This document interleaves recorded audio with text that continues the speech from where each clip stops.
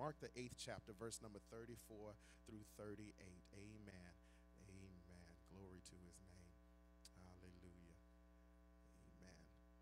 Dave, if anybody comes in after, there are some seats up here. We got a couple of seats up here, just a few. And when these run out, then they're going to have to get on the stage. Amen. Praise the Lord. All right. Mark the 8th chapter, verse number 34 through 38. Glory to his name. Amen. Everybody say, I am a disciple. Amen. If you have it, say amen.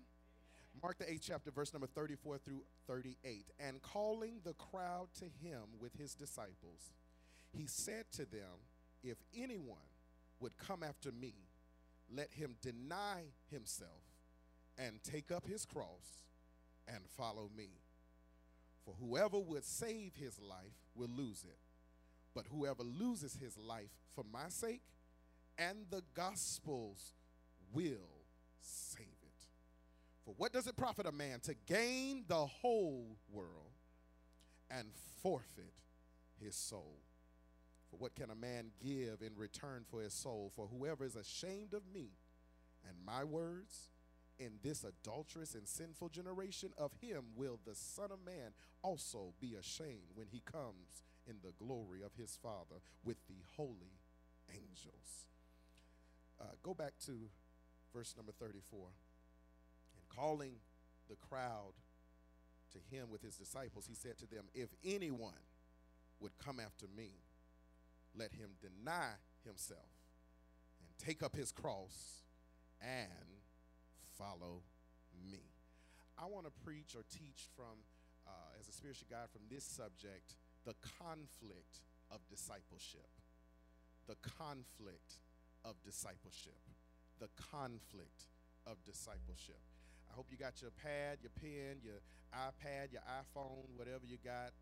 If you're in God, you got the iPhone. If you're not, you got Android. And so you want to make sure that you got it. Amen. Praise the Lord. Hallelujah. All right. Because we're getting ready to take some notes. We're getting ready to get into the Word. Amen. As we are in this discipleship series, we're going to be taught the Word of God. Amen. This text I just read is a very familiar portion of Mark's gospel.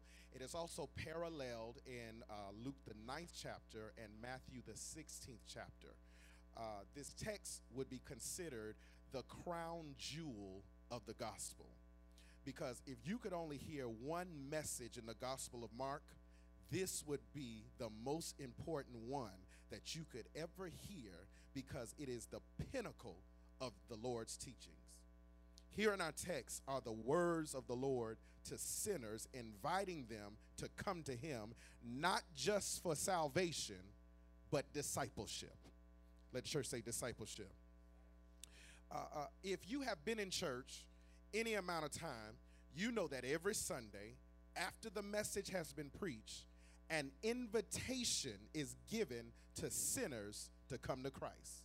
In fact, when we get done with this, we will extend an invitation for those who don't know the Lord to come to Christ. In fact, ladies and gentlemen, I love praise and worship. I love prayer. I love preaching. But the most important part of the entire service is the invitation.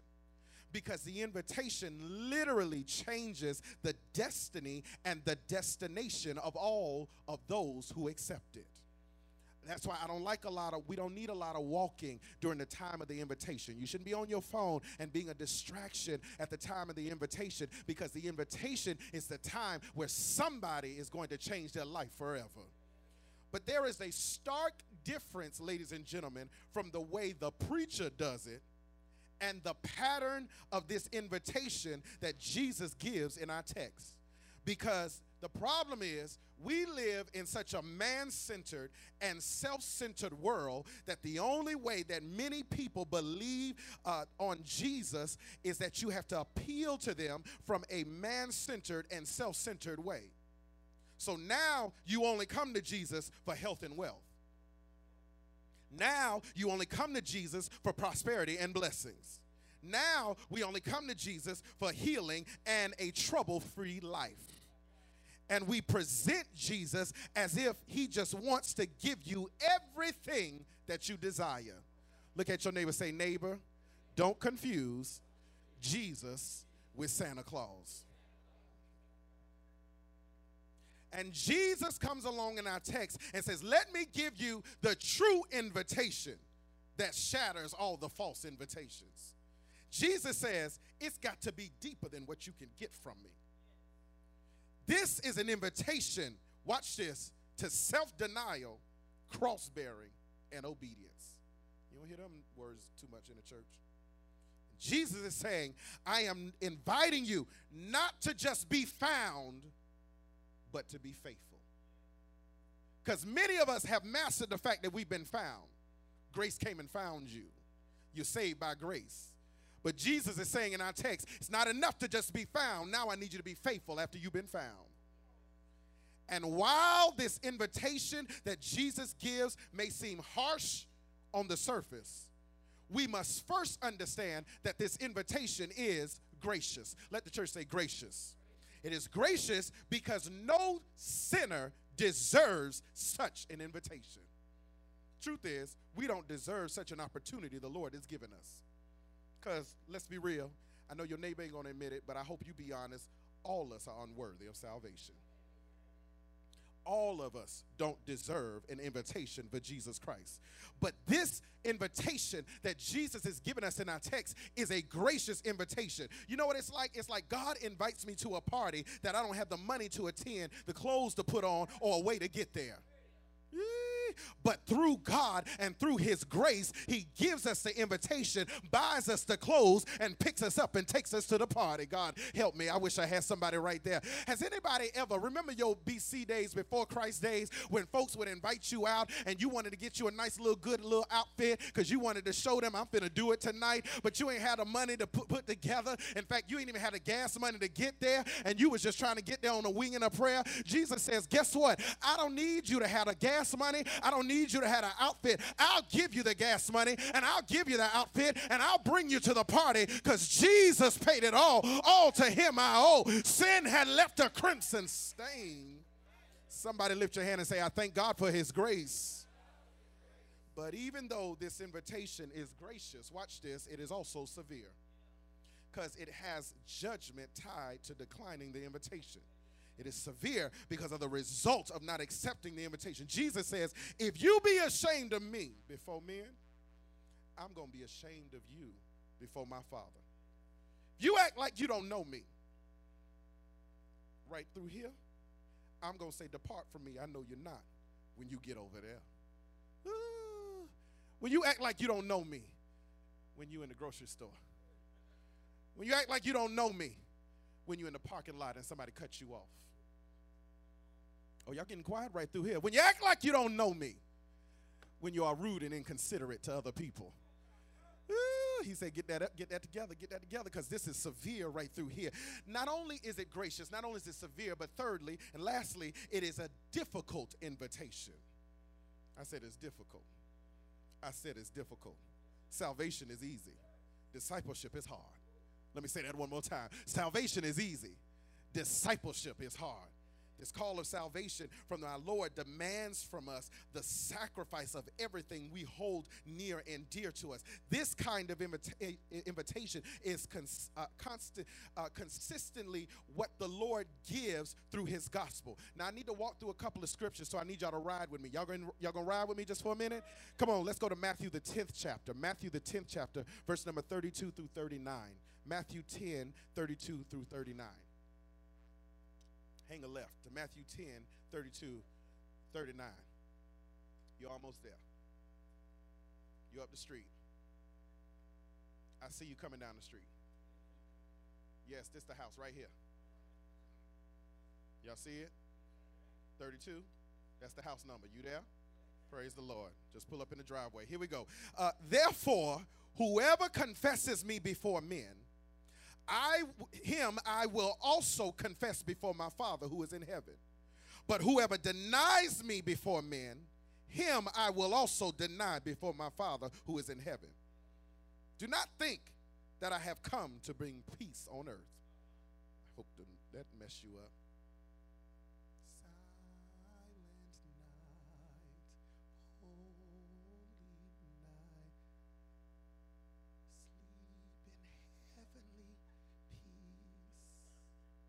Jesus says, that was the baby me.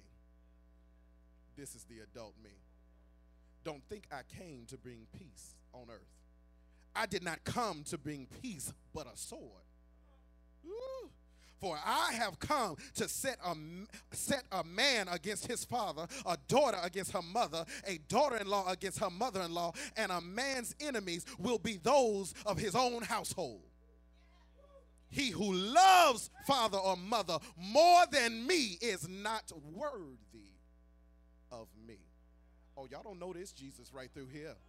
I know you never read this before. You didn't know this Jesus right here. Watch what he says. And he who loves son or daughter more than me is not worthy of me. And he who does not take his cross and follow after me is not worthy of me. He who finds his life will lose it. And he who loses his life for my sake will find it. Jesus says, if you're going to follow me, you have to choose who will get your attention and your affection. Look at your neighbor and say, neighbor, who gets your attention and your affection? I could go there, but I'm going to go there later. All right, let's go over to Luke the 9th chapter. Luke the 9th chapter. Hang a right.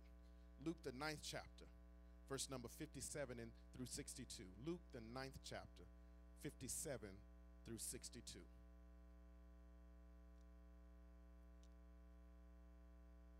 Luke 9, 57 through 62.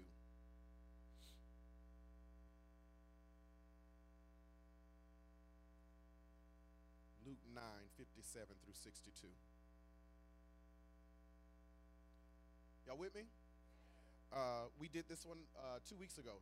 This text. As they were going along the road, someone said to him, I will follow you wherever you go. And Jesus said to him, foxes have holes and the birds of the air have nests, but the Son of Man has nowhere to lay his head. To another he said, follow me. But he said, Lord, let me first go bury my father. And Jesus said to him, leave the dead to bury their own dead. But as for you, go and proclaim the kingdom of God. Yet another said, I will follow you, Lord, but let me first say farewell to those at my home. Jesus said to him, no one who puts his hand to the plow and looks back is fit for the kingdom of God.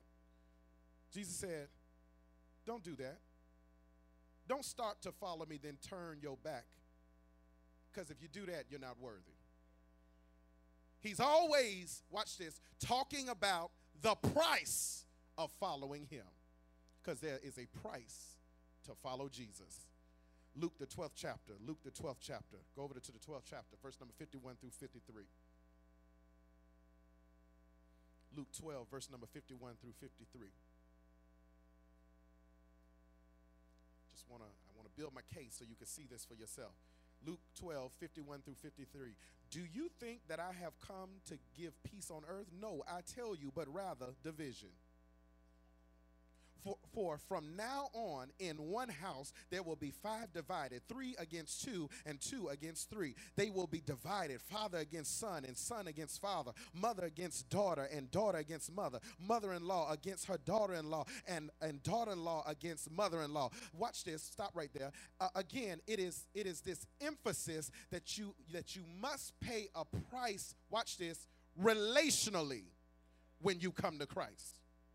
Everybody ain't going to like you when you start following Jesus. Jesus is not out to separate families. I want to be very clear with you. He's not out to separate families. Jesus is out to expose loyalties. He wants to see, where do your loyalties really lie? Jesus wants to know, will you be more loyal to me than those relationships around you? Watch this. Let's keep going. Go to Luke 13, verse number 22 through 23.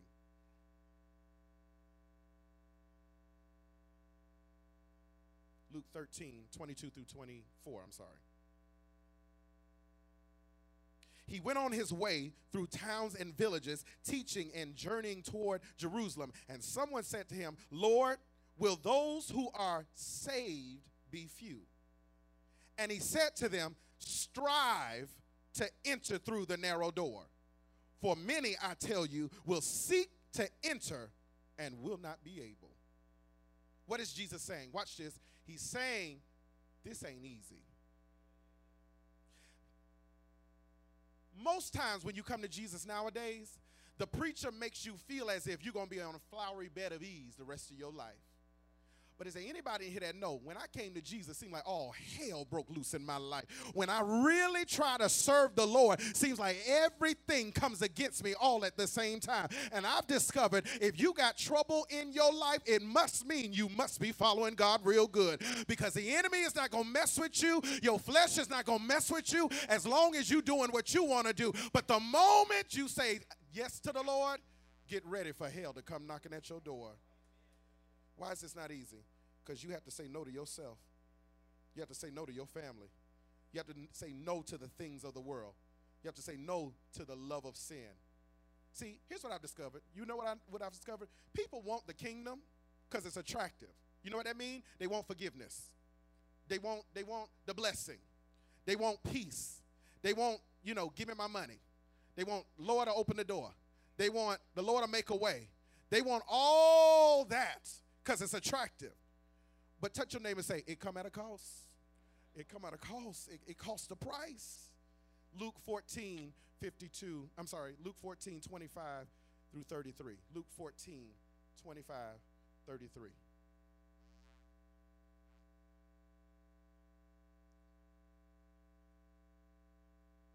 Now great crowds accompanied him, and he turned and said to them, if anyone comes to me and does not hate his own father and mother, and wife and children, and brothers and sisters, yes, and even his own life, he cannot be my disciple. Whoever does not bear his own cross and come after me cannot be my disciple. Let me clear this up because I want you to understand this. He does not mean hatred in a sense that despise the people you love. He simply means that you treat them as if they aren't nearly as significant as coming to Christ. Okay.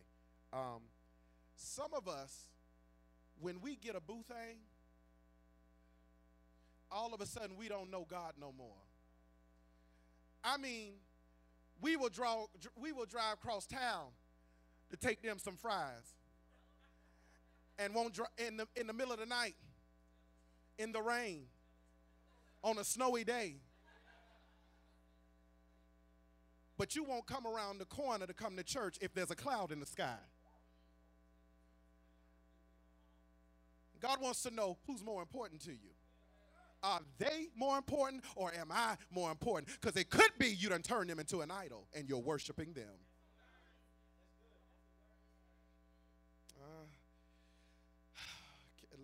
Let me keep going. I'm still in Luke 14. Go to verse number 28. For which of you, desiring to build a tower, does not first sit down and count the cost, whether he has enough to complete it? Otherwise, when he has laid a foundation and is not able to finish, all who sees it begin to mock him, saying, this man began to build and was not able to finish. Or what king going out to encounter another king in war will not sit down first and deliberate whether he is able with 10,000 to meet him who comes against him with 20,000? And if not, while the other is yet a great way off, he sends a delegation and asks for terms of peace. So therefore, any one of you who does not renounce all that he has cannot be my disciple. Can I just be honest with you? These some strong demands. Let's just be real. These some strong demands that are tied to the invitations of Jesus. In other words, it ain't easy. Can I tell you something? It takes passion. It takes zeal. It takes determination to follow God. It takes a whole lot to follow him. You got to give your all. I said give your all. I said give your all. I said give your all. Not part of you, not piece of you, not a little bit of you, but you got to give your all to follow Jesus. It takes the work of God operating in your life to break the power, watch this, of a toxic self-will, a toxic self-love. It takes the power of God, watch this, to break the love of sin that operates in our lives. I'm scared that I'm talking to some people that think that they don't love their sin. But if we just be real and take the mask off for a minute, we love our sin. I said we love our sin. Oh, y'all gonna sit up here and look at me. I'm gonna come down your row. We love what we do. Come on. Don't you sit up here. I can't stand church people that try to act so sanctimonious like they ain't got no problem and no issue. I need some honest people that say, every now and again, I love the sin that I do. And I know I'm not supposed to love it. I know it's not God's will for my life, but in my flesh, there's something on the inside of me that draws me to it, that makes me hunger and thirst after it, that makes me want it. And God is saying it takes the power of God to break that off your life. The love of iniquity that brings you to the place, watch this, that you submit in obedience to God. So why does God through all these scriptures, why do we go through all these scriptures? To show you that this was the consistent way that the Lord gave an invitation. Now let's go back to Mark the 8th chapter. Let's work out Mark the 8th chapter. And let's look at this passage which emphasizes this invitation. The principle here, you might need to write this down. The principle here is winning by losing. The principle is winning by losing. How do you win? By losing. The principle here is winning by losing. It's a paradoxical principle. It's gaining by divesting. And there are three elements to what the Lord lays out in Mark the 8th chapter. I'm only going to deal with the first element on this morning, and that first element is the invitation. The invitation. The first element is the principle. The principle. I want to deal with the principle of this invitation. The principle of this invitation. What's the principle? Mark the 8th chapter, verse number 34. And calling the crowd to him with his disciples, he said to them, if anyone would come after me, let him deny himself, take up his cross, and follow me. Okay. Now you have to understand, let me set the context for the text. You have to understand something. You have to understand why Jesus is saying this and what happened right before this. Okay? Earlier in the same text, if you go back up where you're at right now, you will see that Jesus gives his disciples that's walking with him a pop quiz. And he asked them, hey, I got a pop quiz for you. Who do men say that I am? Some say Elijah, some say, okay, I don't worry about that. Let me dig this out a little closer. Jesus says, who do you say that I am? He asked everybody. Peter was the only one that spoke up. Peter said, speaking on behalf of the disciples, you are the Messiah.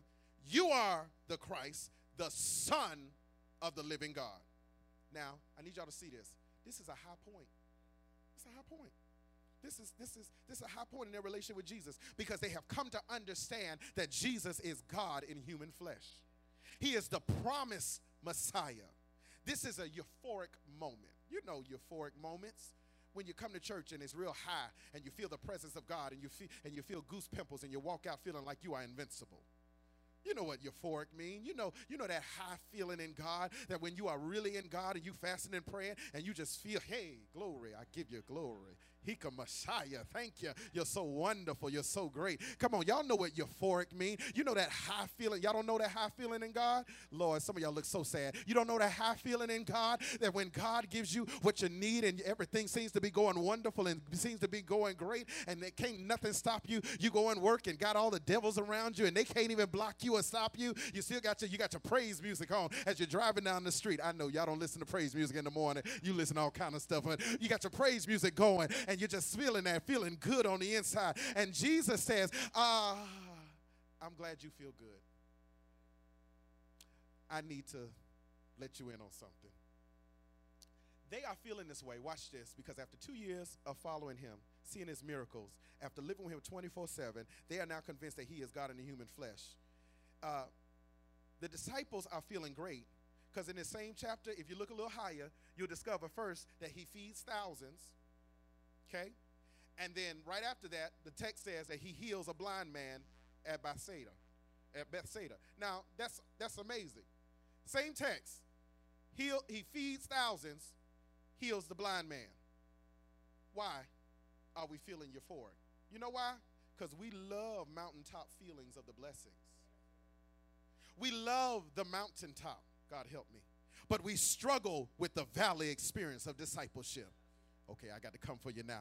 See, we love when we feel like God is making a way and opening doors. We love that when he keeps all the bills paid and we got our head up and everything is wonderful. We love when the children are acting right and my spouse ain't getting on my nerves and they just doing everything that I want them to do. We love that moment. And Jesus comes along and says, hey, I know you like the mountaintop, but it's not in the mountain that you're going to get what I need you to get. It's down in the valley where you learn who you really are in God. And is there anybody in here that say, I've had a lot of mountaintop experiences, but it's in the valley where I learn who God really is. I learn in the valley he's a way maker. I learn in the valley that he'll keep me. I learn in the valley that he'll keep my mind. That's what God is after.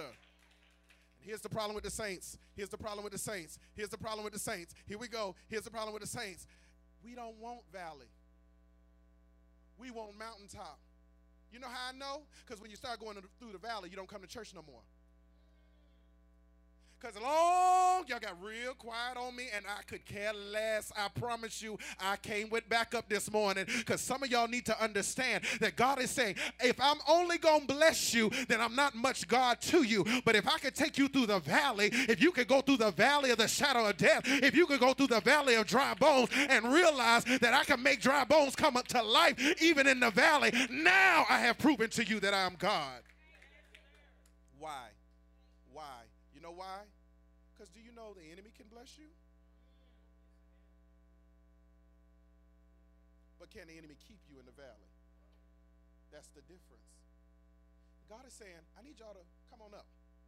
Come on up. You with me as long as I'm feeding you. You with me as long as I'm opening up blinding eyes. You with me as long as I'm paying your bills. You with me as long as I got you the car. You with me as long as everything is wonderful. But what happens when you get in that valley? What happens when them children start cutting the food? What happens when your spouse ain't acting right? What happens when you got more month than money? What happens?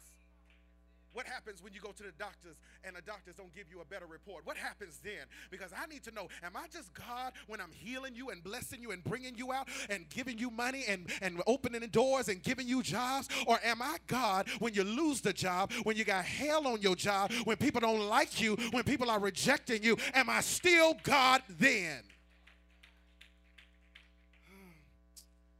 And God comes along, watch this. And he says, watch this, verse 31, don't get comfortable riding high.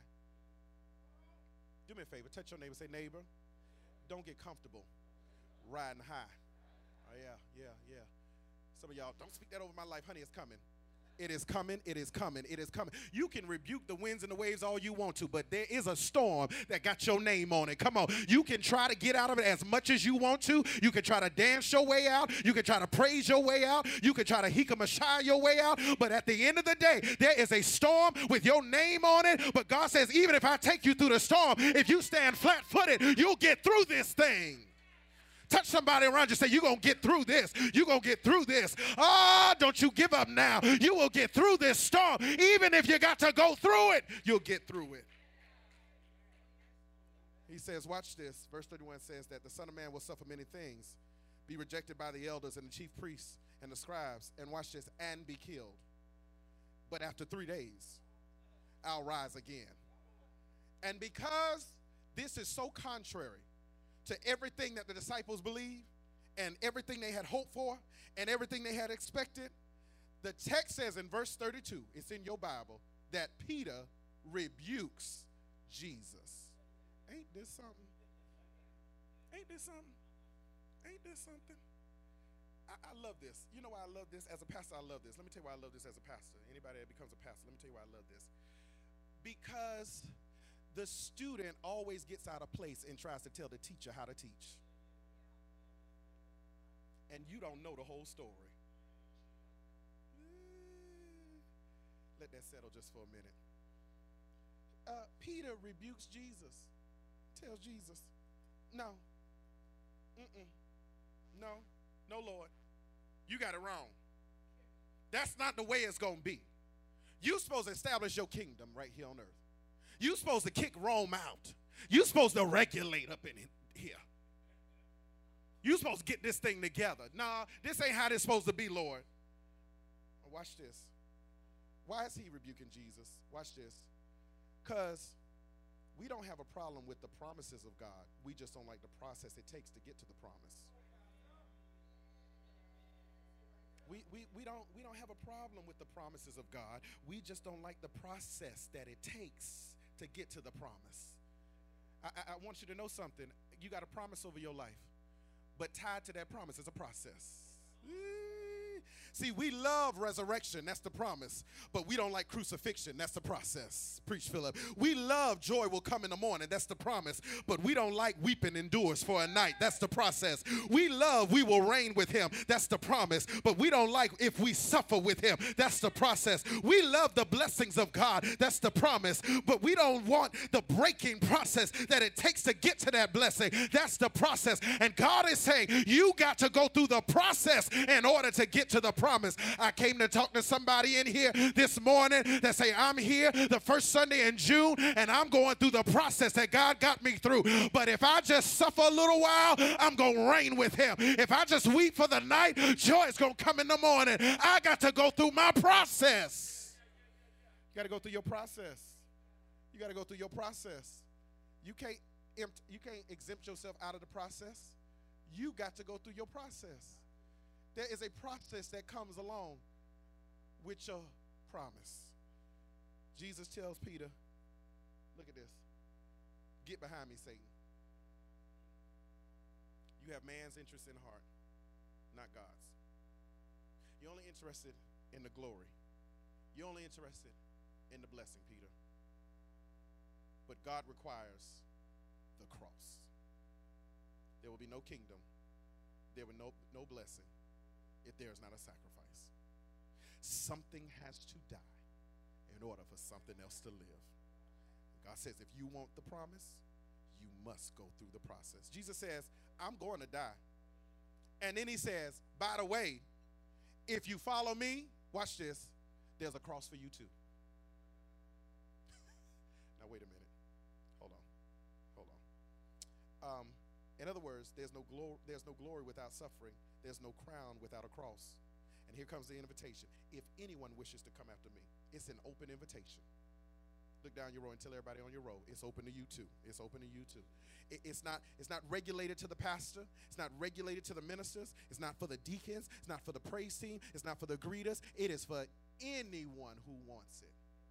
It's an open invitation. If you want to come after me, there are 3 ingredients to that commitment. Here's the first ingredient. Write this down. Number 1, self-denial. Self-denial. You got to deny yourself. Self-denial. If anyone wishes to come after me, he must deny himself. Let the church say self-denial. Say it one more time. 3 times for the Holy Ghost. Yeah, I want you to get comfortable with saying that. What does that mean? What do you mean, deny yourself? In the original Greek, this is a very strong statement that he's making. It literally means, you ready for this? To disown. To refuse to associate with. To refuse to be in companionship with. It means to separate. And the one you separating from is you. Oh God. What you are saying is, I no longer want to associate with the person that I am. See, you can only make this statement when you realize your sinfulness. You can only make this statement when you realize your depravity. You can only make this statement when you realize your selfishness. You can only make this statement when you realize your impotence. When you can only make this statement if you realize, in my flesh dwelleth no good thing. Jesus is inviting us to disassociate ourselves from all that we are, all that we have, all that we desire, all ambition, all possession, all self-will, all plans, all agenda. I refuse to associate with all that I am. I know y'all don't like this, but you're going to take this castor oil this morning. You're going to take this Phillips 3 6 this morning. You're going to take this medicine this morning. Because this is the only true way to discipleship. Hate to bust your bubble. Discipleship is not working in church. Because do you know you can work in church and be a demon? Do you know you can work in church and tear up the whole ministry while you're there? Do you know that? So working in church is not discipleship, my brother, my sister. It is not you standing on the door. Because if you're not a disciple, you can stand on the door and hate the people you hugging. That's not discipleship.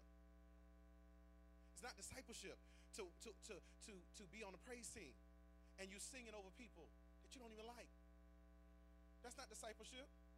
Discipleship is a higher level. Has nothing to do with what you do in church. It's how you live your life day in and day out. Touch yourself and say, I am a disciple. Okay, let's get this. Jesus says to deny yourself means to disassociate yourself. Watch this. You know what I've learned about the saints? Here we go. Real talk. We got a real good, clean, cut-off spirit. I want to hit some of y'all with this microphone so bad. Because some of y'all sitting up here acting like I ain't talking to you. You know some of us got a clean, cut-off spirit. You do me wrong, I'm cutting you off. You say the wrong thing, that'll be the last time you say that to me. Am I talking to anybody that could just be honest and say, Pastor, I know what you're talking about?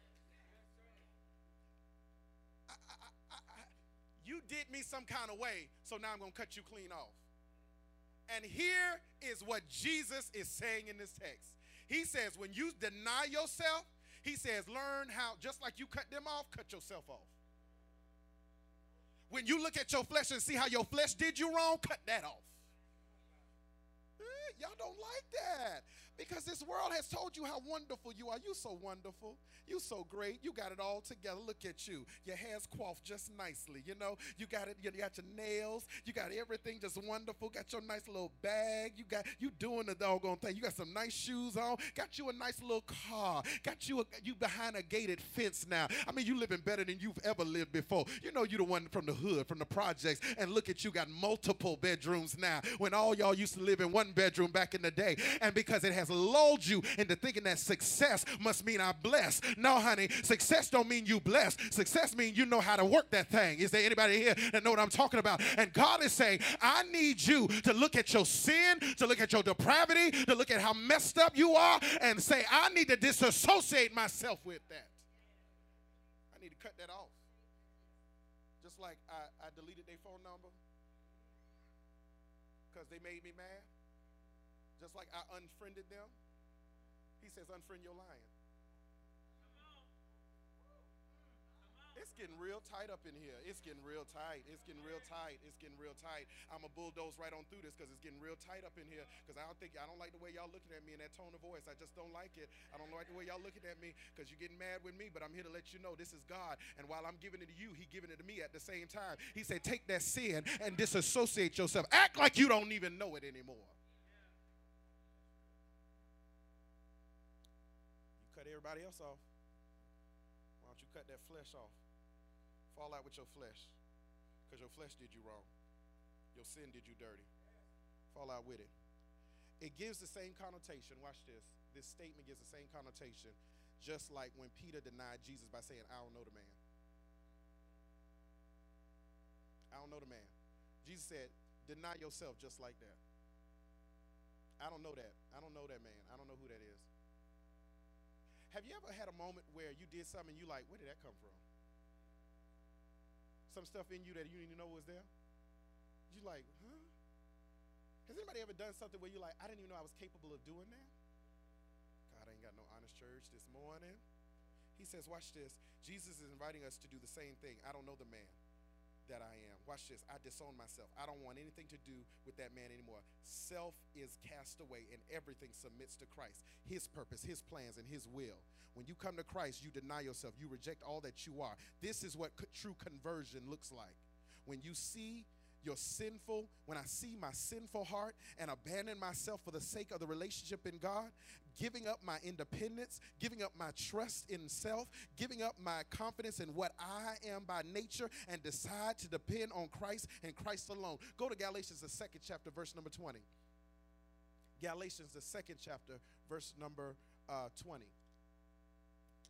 Galatians 2, verse number 20. Y'all still with me?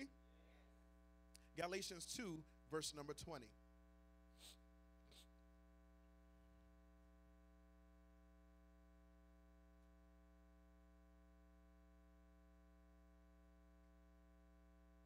Galatians 2, verse number 20. Here we go. I have been crucified with Christ. It is no longer I who live, but Christ who lives in me. And the life I now live in the flesh, I live by faith in the Son of God, who loved me and gave himself for me. What am I doing? Watch this. I'm living, but it's Christ living in me. You know Christ living in you when you speak to people that you know talking about you. You know Christ is living in you when you got a piece of gossip, but you just can't even release yourself to say it. Okay, let's go. You know that Christ is in you when you did wrong and that thing convicts you so bad that you go back and apologize for what you did and didn't do all at the same time. You know Christ is living in you because that ain't you. Because come on, let's go back. BC, before Christ, you would do stuff and could care less. In fact, you felt good after you cussed them out.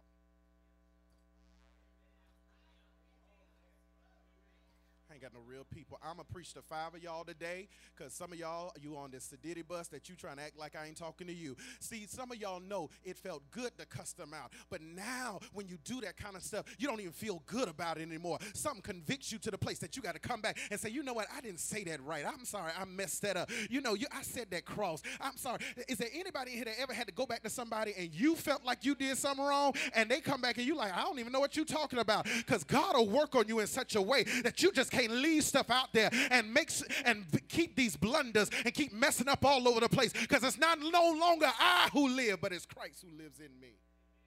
I'm exchanging my life for his life, my will for his will, my plans for his plans. I subject myself to the power of Christ to change me. I subject to the lordship of Jesus Christ and reject self-sufficiency and self-will. You are the Lord of my life. You, God, are in charge of my life. You, your will, your desires, your plan, your purpose, that's what I want in my life, not anything else. I don't want anything that I can conjure up. I don't want my emotions to get ahead. Watch this, because you know what the saints do nowadays? Let me just bust this up. The saints now take your emotions and say that's God. Because you feel some type of way, then God must feel that some type of way. What did God say? Watch this. So I want to show you another thing. Go over to Philippians, the 3rd chapter, verse number 5 through 8. Philippians 3, verse number 5 through 8. Paul lays out his resume, his credentials. But he comes to a realization even in his credentials. Philippians 3, 5 through 8. Look what Paul says about his credentials in Philippians 3, 5 through 8. He says, I was circumcised on the 8th day. I'm of the people of Israel. I'm of the tribe of Benjamin, which is royalty. I'm a Hebrew of Hebrews. As to the law, I was a Pharisee. I know the law in and out. As to zeal, I persecuted the church. As to righteousness, under the law, blameless. I did them all right.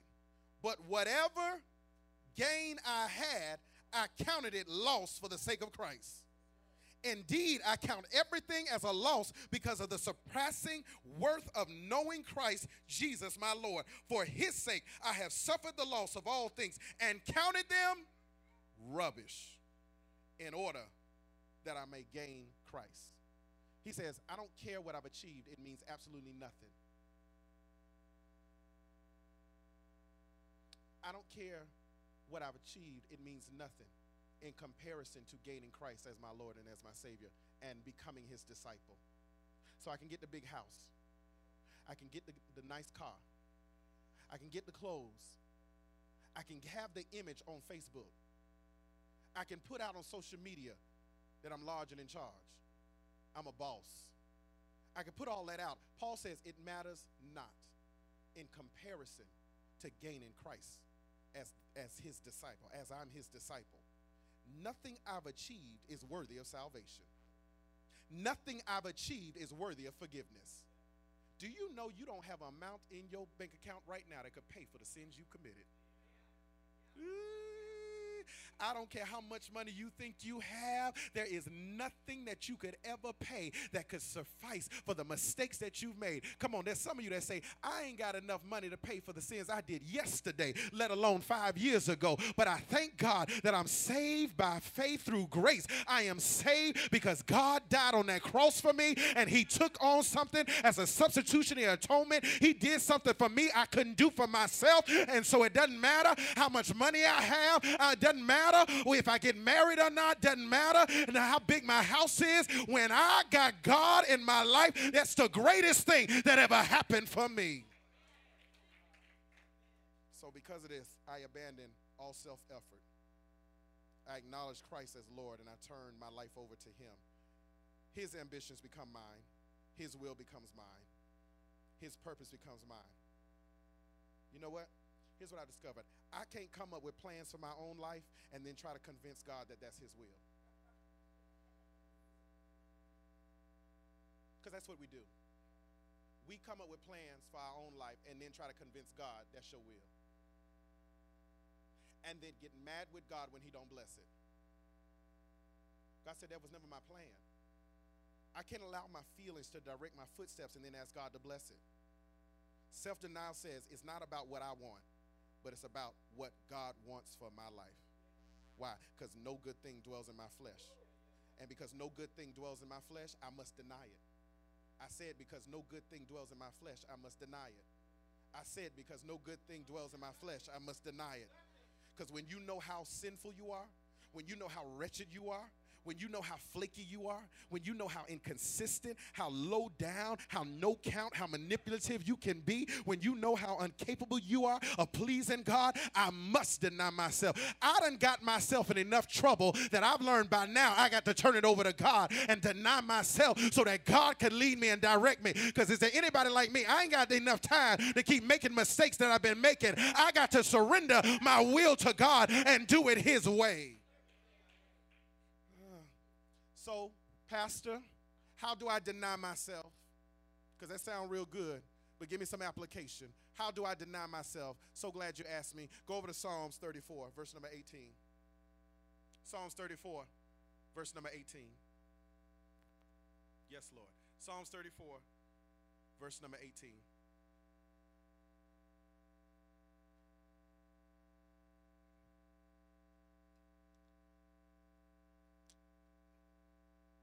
Psalms 34, verse number 18. You got it? Here we go. The Lord is near to the brokenhearted and saves the crushed in spirit. Go over to Psalms 51, verse number 17. Psalms 51, verse number 17.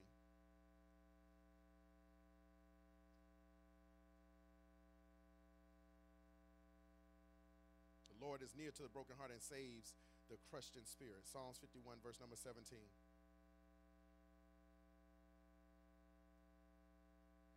The sacrifices of God are a broken spirit, a broken and contrite heart, O God, you will not despise. How do you deny yourself? Break your spirit. Come to the place that God, come to the place with God that you realize you have nowhere to turn and have reached the end of yourself. And watch this, not pursue happiness, pursue holiness. God help me right there. See, too many of us are trying to pursue happiness but never try to pursue holiness. We want to be happy. So give me more money to make me happy. And you got more money, you're still miserable. You know what I've discovered about the saints? The saints are living better than they have ever lived and still ain't happy. This is the highest paying job you ever had.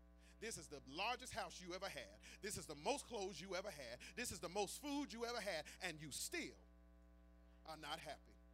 And God is saying, for the saint, for the disciple, for the one that believes in me, I don't need you to pursue happiness. I need you to pursue holiness.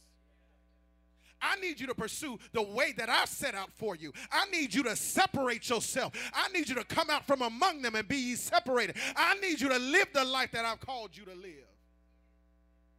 Because happiness will get you in somebody's bed that you don't need to be in. But holiness will keep your self-respect. You sit on me if you want to. You sit on me if you want to. Happiness will get you that bigger car.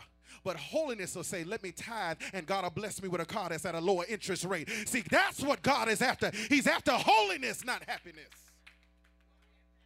And too many of us trying to be happy. You just want to be happy. All I really want is to be happy. Still ain't happy. Still ain't happy. And we have to sing for a whole hour to just get you to open your mouth and say thank you. God has to open every door the way that you want it to be open in order for him to get a little praise out of you. God is saying, see, over in holiness, when you do it the holy way, when I'm pleased with how you live your life, everything becomes a praise. Every time you turn around, there's a praise. Car breakdown, there go a praise. Ain't got enough money, there go a praise. Why you praising ain't got enough money? Because I serve a God that is faithful, and I serve a God that can supply all my needs. So I'm praising him even though I ain't got the money, because I know that he owns a cattle on 1,000 hills, and I know it's just a matter of time before he opens the door and makes the way. So I can praise him before it even happens. That's holiness. That's holiness. I'm not going to live miserable because I ain't got nobody. I'm going to live my best life single. See, I ain't got nobody right there. I got too many single people in here that's looking at your life. Oh, I ain't got no, woe is me. I wish I had me somebody. All right, you go make yourself happy and hook up with a fool if you want to and mess up your life. But I don't need to be happy. I need for everything to be holy. I need everybody up in here to be holy. If you're going to be in my life, you better be holy, because it's going to come a day I need you to pray for me. It's going to come a day I need you to turn your plate down for me. And if you just trying to be happy, you can come and go, but holiness is right. Okay. He's saying, so broke, you got to break your spirit. You got to break your spirit. That spirit of pride, that spirit of arrogance, that spirit of arrogance, that spirit of arrogance, that spirit of arrogance, that you got it all together, can't nobody tell you nothing, that spirit of arrogance, that spirit of pride. You know, God is saying you got to break your spirit, because if you don't break your spirit, you will never get to the place where you can deny yourself. Watch this. You got to pursue happiness, you got to pursue not happiness, but holiness. You got to not try to build your own positive self-image, but be conformed into the image of Christ. You are spending your time trying to build your own positive self-image. Watch this. So here's what you do. Because you have gone through so much in your past, and people have rejected you, made you feel less than, made you feel like you don't belong. Watch this. Because of that, now you spend your time trying to build yourself up. And God is saying, if you just conform to my image, I'll give you everything that you need. I don't need you to seek after affirmation and validation from people who can never give it to you. I validate you. I affirm you. And when I validate you and when I affirm you, even if they don't like you, you still walk in like you got it going on, because I don't need you to feel good about me. As long as he feels good about me, that's all that matters in the long run. We're pursuing the wrong stuff. And because we pursue the wrong stuff, we can't break our spirit. So we walk around in pride. We walk around in arrogance. We walk around like we got it going on. And here's what God does. Here's what God does. God brings you to a place to remind you over and over again, here we go, that you ain't got it together. Has God ever busted your bubble? Oh, God, help me. Has God ever come along and you walking around like you so muchy-muchy, and he had to remind you that you ain't got it? No. Come on down. Come on down. Come on down. Come on down. I mean, you know, when you, it's like this.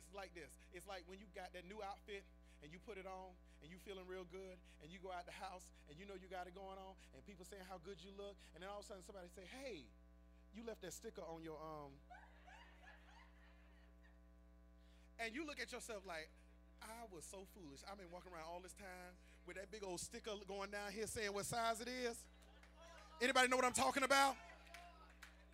And God says, sometimes I got to come along and bust you out for you to realize you can't do nothing without me. God, help me. I got to come along and realize if I don't put my hand on your life, if I don't open the door, it will never happen. I got to come along and let you realize you got a sticker on you.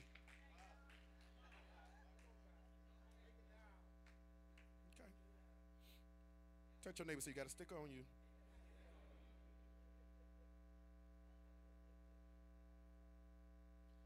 We try to seek after happiness when we should be seeking after holiness. We try to seek after positive self-image when we should be conformed to the image of Christ. That means we should look Christ-like, sound Christ-like, do what Christ did. We should be conformed to the image of Christ. Watch this. Here's another one.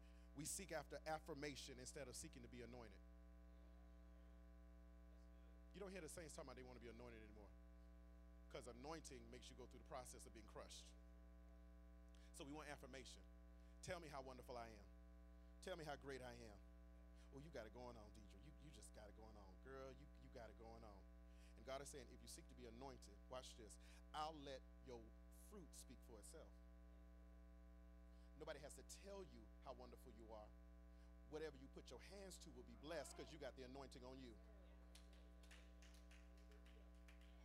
Why you don't seek to be anointed?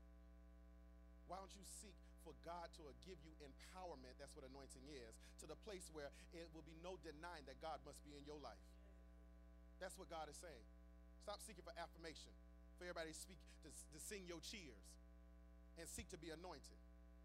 And I'll, watch this, and I'll start opening doors you didn't even know was closed. Because, watch this, because the anointing, when it's on your life, what devil can stop you? What enemy can block you? Ooh, can I tell somebody this? I hope you can handle this. God told me to tell you, you so anointed, you getting ready to shift everything that happened in your family. Come on. There is an anointing on your life that while the other ones were living one kind of way, God says there's anointing on your life that if you keep seeking after it and pursuing it, I'll turn your family upside down right through you. I need somebody here to lift your hands and say, I'm anointed for this. Anointed to raise this child. I'm anointed to be married to that man. I'm anointed to work that job. I'm anointed. Come on, God is saying, stop seeking after affirmation. Nobody ain't got to build you up, but when you got the anointing over your life, you know who you are. I'm anointed. Watch this. God says, this is where I will meet you in your brokenness. When you break yourself, when you take your heart and agree with God about the true condition of your heart. Can I ask you something? Can I ask you something? When was the last time you came to church and said, God, get this unforgiveness out of my heart? When was the last time you came to God and said, God, I'm really unfaithful? When was the last time you opened your heart up and said, God, get this hatred out of my heart? I hate them. See, some of y'all can't even admit that there's somebody in your life you hate. You hate to see them coming. You hate the sound of their voice. You hate when they walk by. Come on, oh God, am I talking to anybody that know what I'm talking about? That there's some people you just like, they make your flesh crawl. You know, they just do something to you as soon as you walk by. And that's the moment, if you really want to be broken, to stop and say, God, help me with that hatred right there. Because it don't please you. And just because you ain't told nobody don't mean that it's pleasing to God. It's the secret sins of our heart that God is after. Okay? When I go to God and say, God, help me with my inconsistency. Here's another one. When I go to God and say, I don't know how to manage money.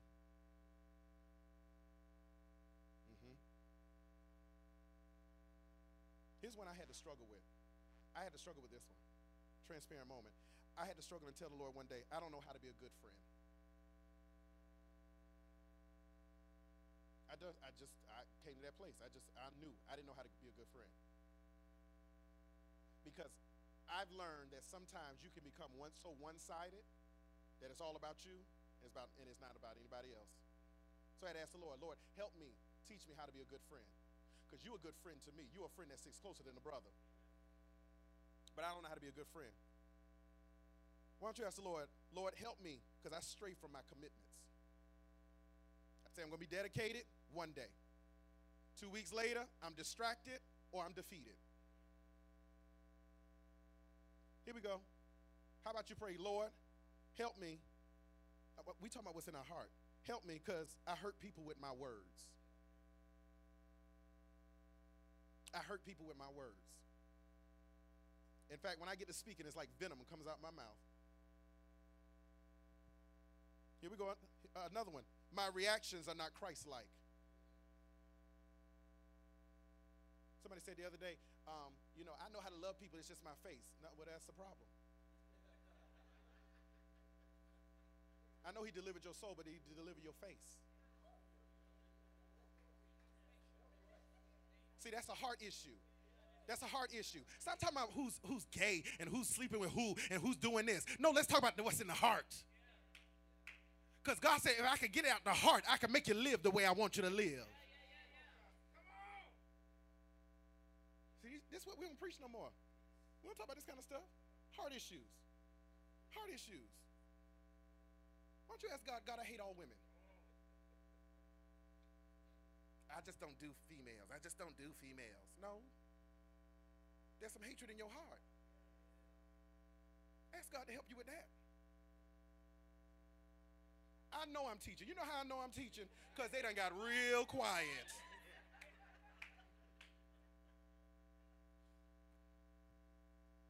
How about you ask the Lord, Lord, help me, because I'm more faithful to the TV than I am to the house of God.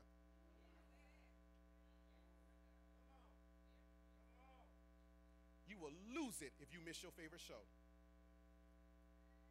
But miss church for a whole month and could care less. I didn't come to bring peace. I came with a sword. You thought I read that for just happenstance? Came with a sword. Because God said I got to cut off all that stuff that don't please me. I got to cut it all off. Because if you're going to be my disciple, you got to deny yourself. Lift your hand and say, Lord, help me deny myself. God shows up when you get to the place that you don't trust yourself and desire to be dead to sin and alive to God. God says when you stop trying to live your life driven by your own will and surrender yourself to my will and obedience, then I will draw you closer. Go over to Luke, the 18th chapter. I'm trying to cut this off. I'm not even going to get to point 2 or 3 today. I'm just going to deal with this. Luke, the 18th chapter, verse number 19 through 14. Luke 18th chapter, verse 9 through 14. Sorry. Luke 18, 9 through 14.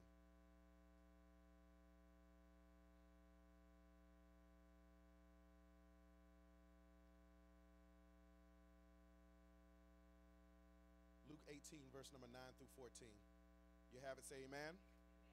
He also told this parable to some who trusted in themselves that they were righteous and treated others with contempt. 2 men went up to the temple to pray. One a Pharisee and the other a tax collector. The Pharisee, standing by himself, prayed thus: God, I thank you that I'm not like other men, extortioners, unjust, adulterers, or even like this tax collector that's standing next to me on this altar. I fast twice a week. I give tithes of all that I get. Just in case some of y'all say it's not in the New Testament, there's another place that it's in the New Testament. Okay? I give tithes of all that I get.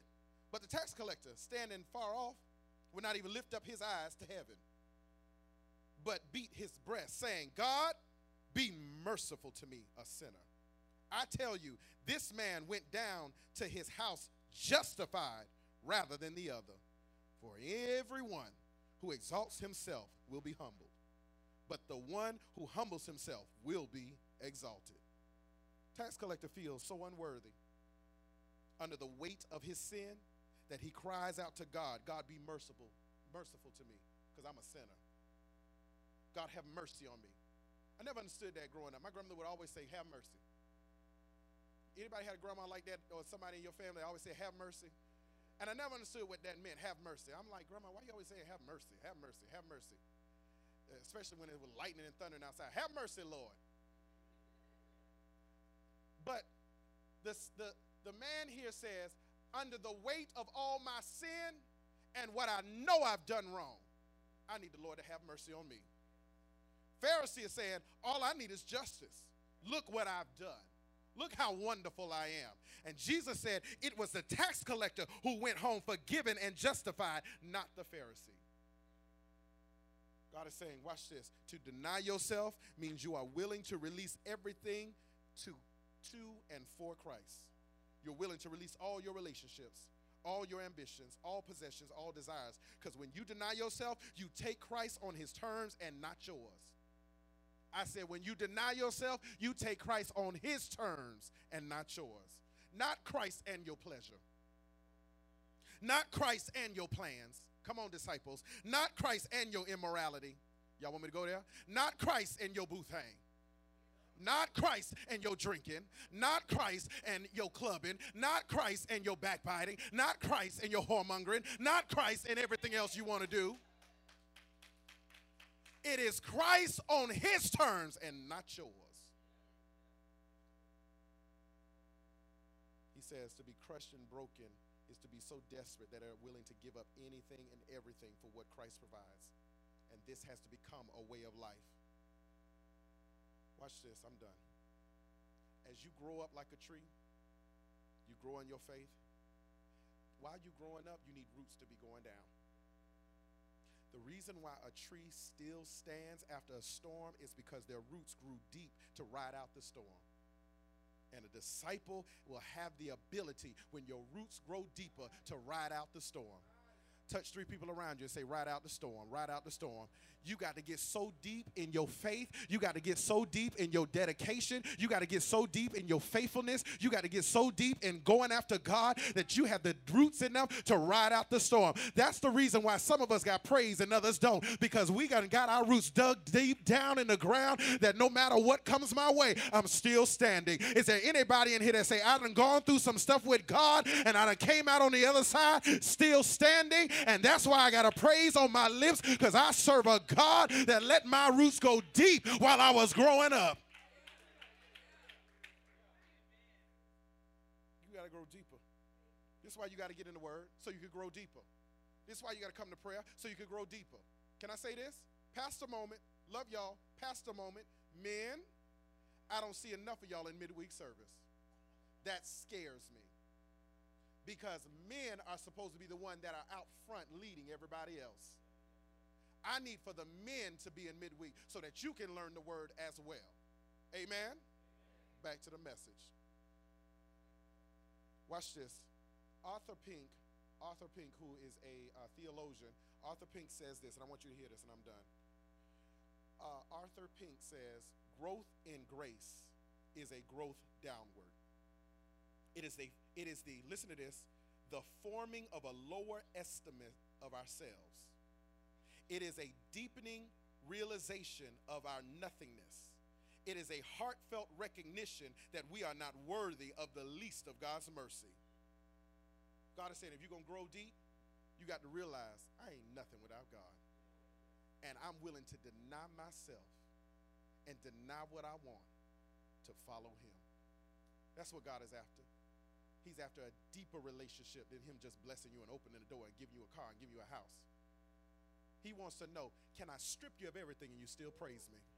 Ooh. Can I let the storm come in your life and you still worship me while the rain is coming down on your head? That's what God is after. He says, deny yourself. I couldn't even get to point 2 and point 3. That's all you need today. Everybody standing.